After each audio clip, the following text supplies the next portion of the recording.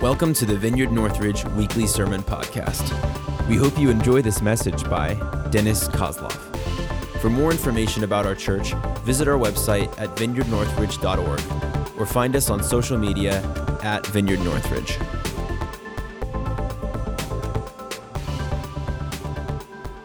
Good morning, church. Now it's official. All right. Okay. Today's message is really important. And I'm a bad cop today. I'll be a bad cop, sorry. So before I preach, I'll have to say something about me. About a year ago, Neil noticed the idiosyncrasy in me as a speaker. And last Sunday, actually, Linda came to me and she said, I usually don't do that, but I noticed something about you when you speak. What is it? Am I doing something wrong? No, this mic's too far away from your face. Oh, mic too far away from my face. How is that? Move your head. Okay. Is it good? Yeah. Okay. I was forced to another story. Neil has a big head. Every time he speaks, that thing is loose on me. I have to readjust it. I'm sorry. Yeah, I was saying, Linda approached me, so she said, I noticed something, Dennis. I'm sorry to tell you that, but every time you speak, you tend to preach to that side of the congregation all the time. Did you notice that? Neil thinks it's because of Derek. Derek has something to do with this. I'm preaching at Derek, man. But I was doing it even before Derek showed up, so I don't know. I was thinking about it, and I think, maybe it's a lame excuse, but I think what happened, my first car that I ever got, and those of you who are here for the first time, you detect an accent. I come from Russia. I was raised and born first in Soviet Union, then I became Russian. So when I got my first car, I got a lemon. Well, first of all, any Russian car is a lemon. But I got a real lemon. So that car, the guy who sold it to me, he didn't tell me that it was in the wreck. And after the wreck, he fixed it somewhat, but it could only turn right. I'm serious. I'm not kidding you. So for the first 2 weeks before I fixed it, I had to pull up my map and figure out how I get from point A to point B by right turns only. That was a challenge. So I think it left a kind of traumatic experience. So it has something to do with me just going to one side all the time. So anyway, it's not a message yet. It's just some kind of excuse for me just speaking to that side. I will try my best to be more focused and spread my attention evenly. I try, but when I carry it away, I just do what it's natural. Well, anyway, enough said. Okay, now official side begins. All right. You guys were born and raised in America. Most people who are born and raised in America, they don't travel internationally much. That's just the fact. I mean, I heard that only 1 out of 3 Americans have ever gotten passport. Okay, how many of you have been outside of the United States? That's pretty cool. Wow, that's impressive. But I bet it's Canada or Mexico. Okay, well, yes, no, yeah.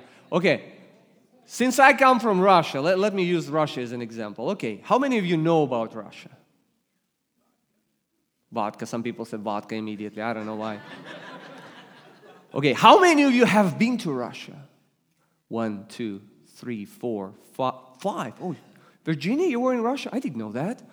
Well, 5 people out of this group. Okay. This is a very good illustration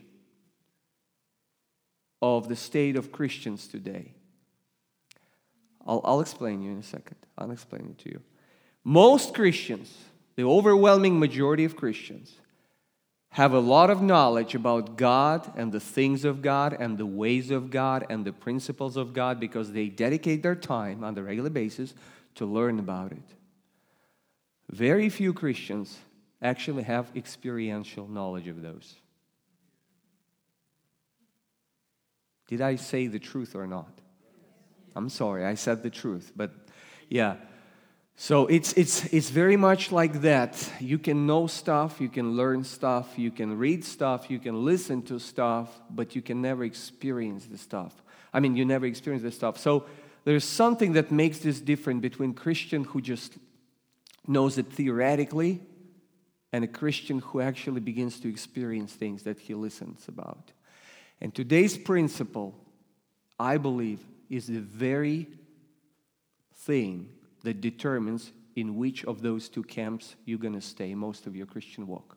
That's why it's super important to grasp and to try to begin to apply it in your own life. Like, just, experiential knowledge is very different from theoretical. For example, there are nuances and things and aspects of life that you just cannot convey by the book or even by the video. For example, every May in my part of Russia, they catch this specific fish that's called korushka. Don't try to pronounce it. And it's available only for like 1 month in a year, around May.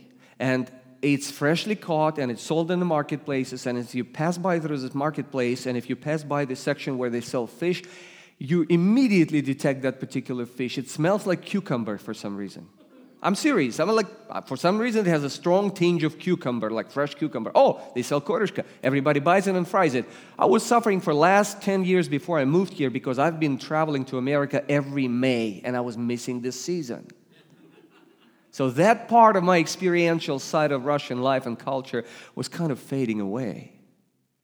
So you see, those of you who know Russia only as a theory, you remain in that theory.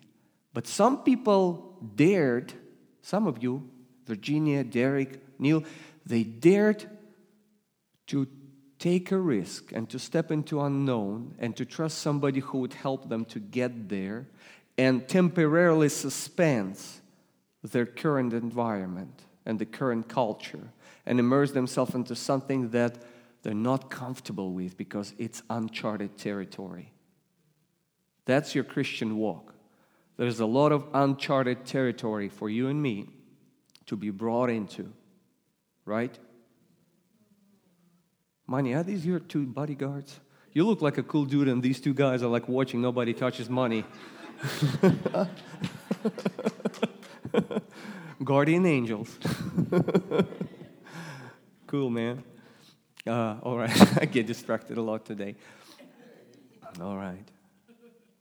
So here's the principle that we're going to talk about. And that principle, I believe, determines whether you stay in theoretical knowledge of God and the ways of God and the things of God, or you move into a practical one. It's found in the book of Galatians, chapter 2, verse 20. Many of you know the scripture. I'm going to read it for you. I have been crucified with Christ. It is no longer I who live, but Christ who lives in me. And the life I now live in the flesh, I live by faith in the Son of God who loved me and gave himself for me. I'm going to read it again. I have been crucified with Christ. That's a past tense. That's what happened to you. You, if you identify yourself as a Christian, if you got baptized into his death and resurrection. You have been crucified with Christ.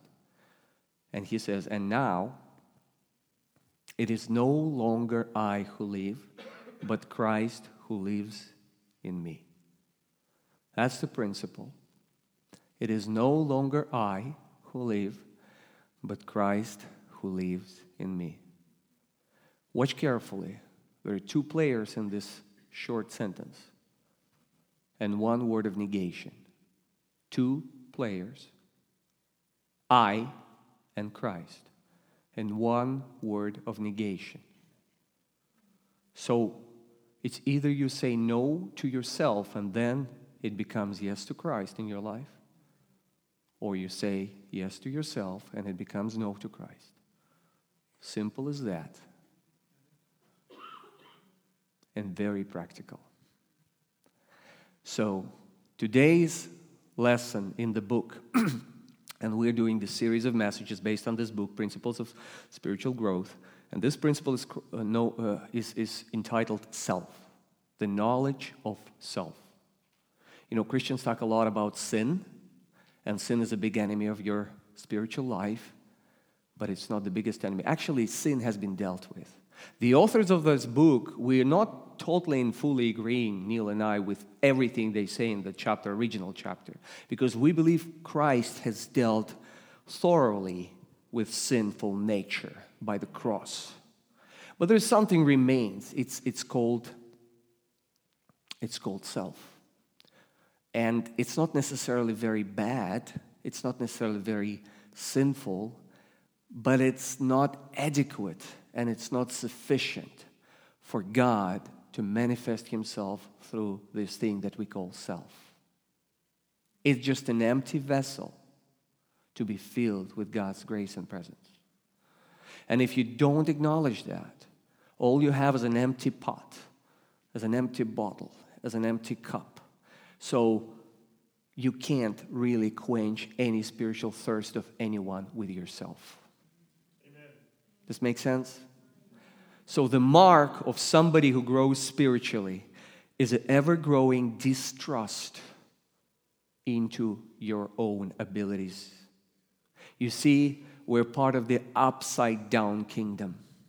Anything that's, most of the things that are true in this world are not true in the church. That's why church should never try to emulate the success ways of this world.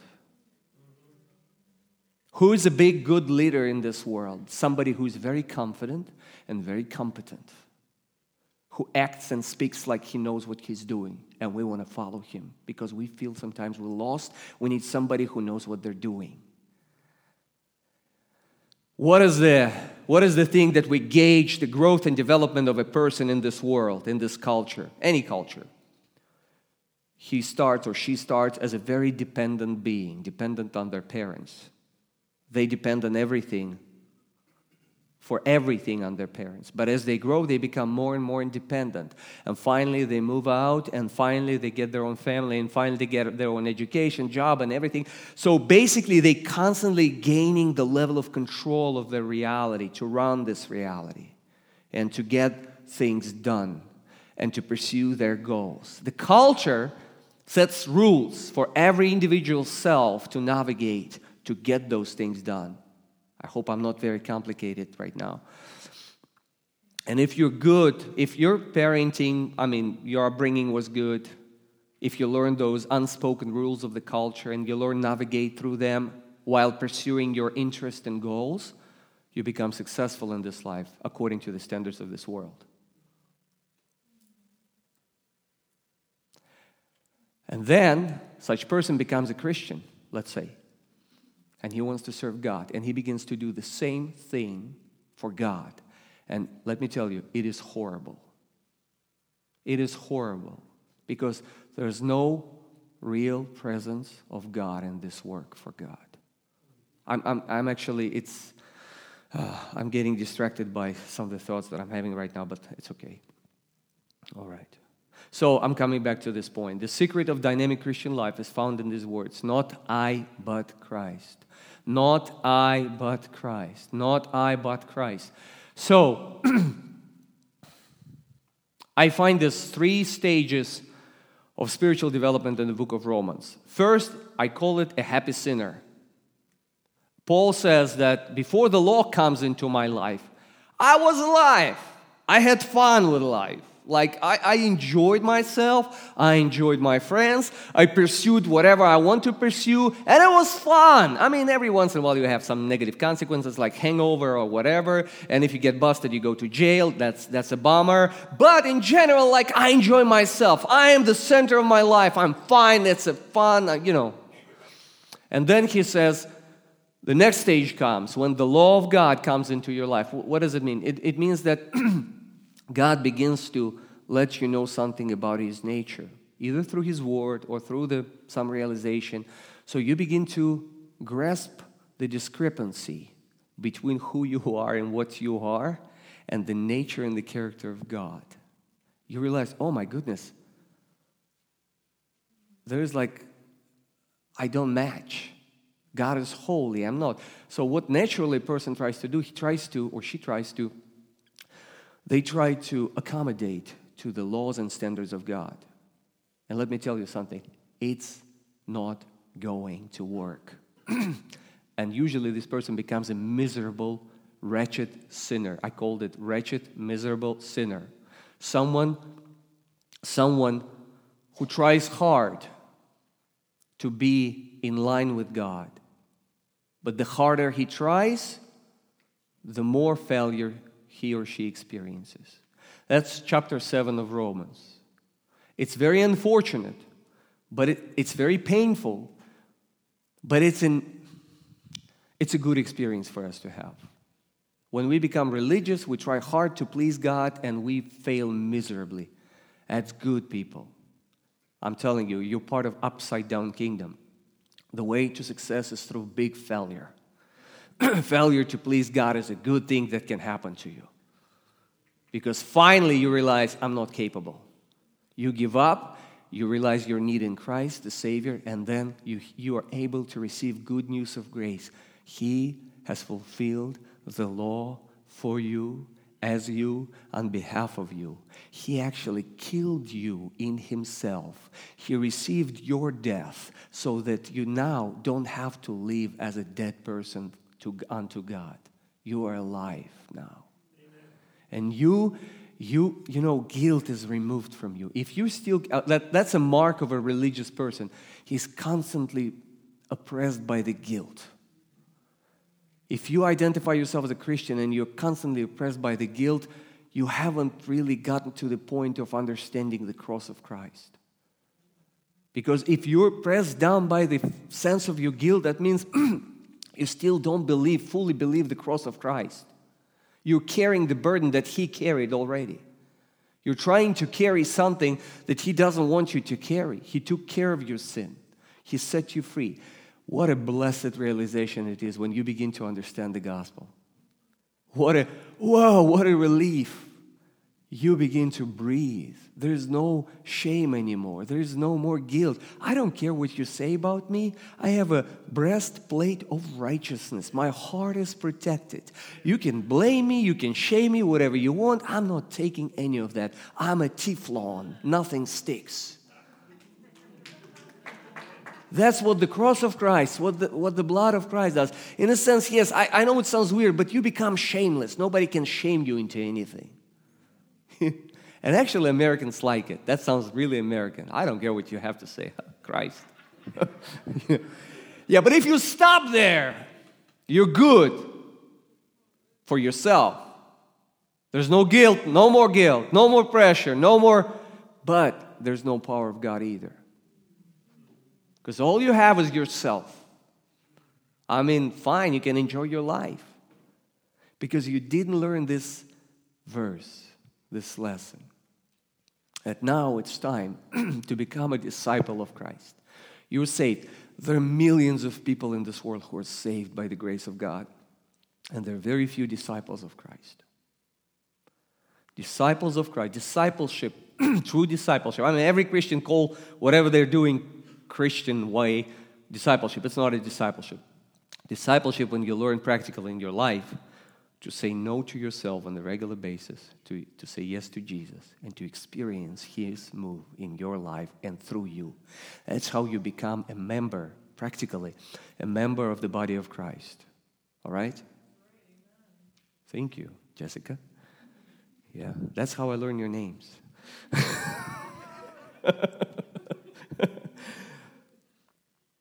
So God gave me this illustration, this example when I was preparing for this. We live in a small town here, Springfield. It's a relatively small town. I come from a city of 6 million people. It's a nightmare to live in a city of 6 million people. So I enjoy living here.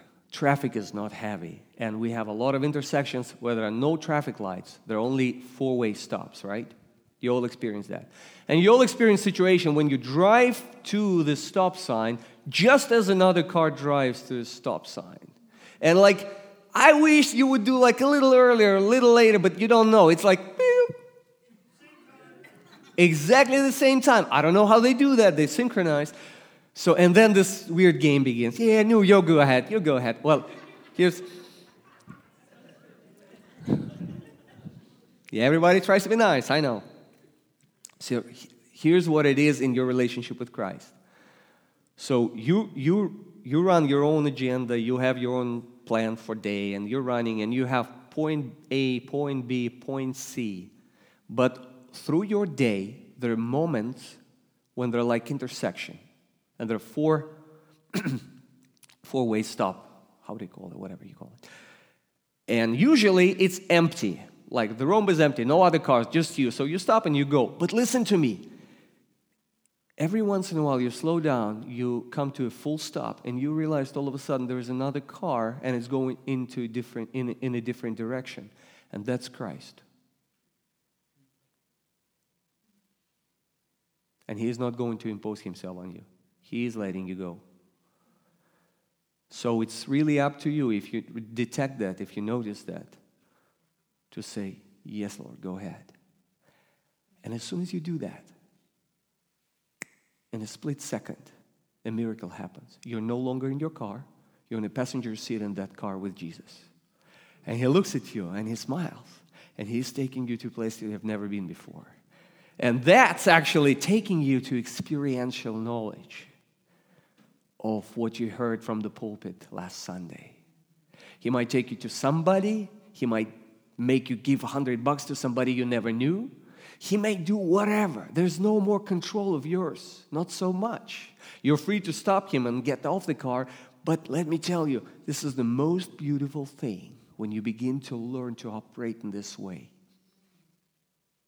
It takes to release control in a certain area and to practically trust Him and to practically exercise this principle.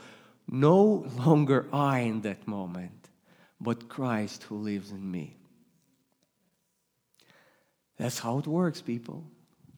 That's why everybody who ever went to any kind of mission trip, short-term or long-term, usually experience the reality of God way more than at home. Amen. That's almost a rule. You know why? Because you don't have the environment that you control anymore. It's easier to trust the Lord in those moments because you're vulnerable. You're not running the show. You're not calling the shots. You're not competent. You're not confident. You go, I'm like a baby in this situation. I don't know, it's scary. But He's amazing in those situations. He's amazing. Some of you pray in tongues. Some of you receive the gift of heavenly tongues and you don't exercise it. You need to. You need to. Because that's when your mind screams at you like, what are you doing? It makes no sense. But you start doing it and the rivers of living water will flow. I'm telling you, some of you need to restart doing that in your private life. When you worship, when you pray to the Lord. Your mind doesn't understand what you're praying, but your spirit is praying hard. Your spirit is praying and, that's good. Ask Nancy. Seriously, if you want a gift of heavenly languages in your prayer language, come to Nancy. She'll pray after church for you, and you'll get it. Well, anyway, it was a free bonus. I think I said what I wanted to tell you. So, let me see if I have a nice conclusion. Oh, yeah, I do. Thanks for the notes. Our friend Kyle Peters, young pastor from Urbana, next door, Urbana, not not Illinois, but Ohio, Urbana. He is a great guy. If you have a chance to follow him on Facebook, do that, because what he does, he exercises this thing. He does that on the regular basis. He just goes running whatever he's doing in life, but he stops on the regular basis to see whether Jesus is doing something that he can join. And he experiences those things on the regular basis. So he wrote the other day, and I copied that and pasted it into my message. Where is it? Yeah. He wrote last week this. He said, "The longer I am in this life, the more I am convinced the only worthwhile measure of success is this question: was I operating as a son? My only success is to live out of the identity of a beloved son." That was amen, digitally.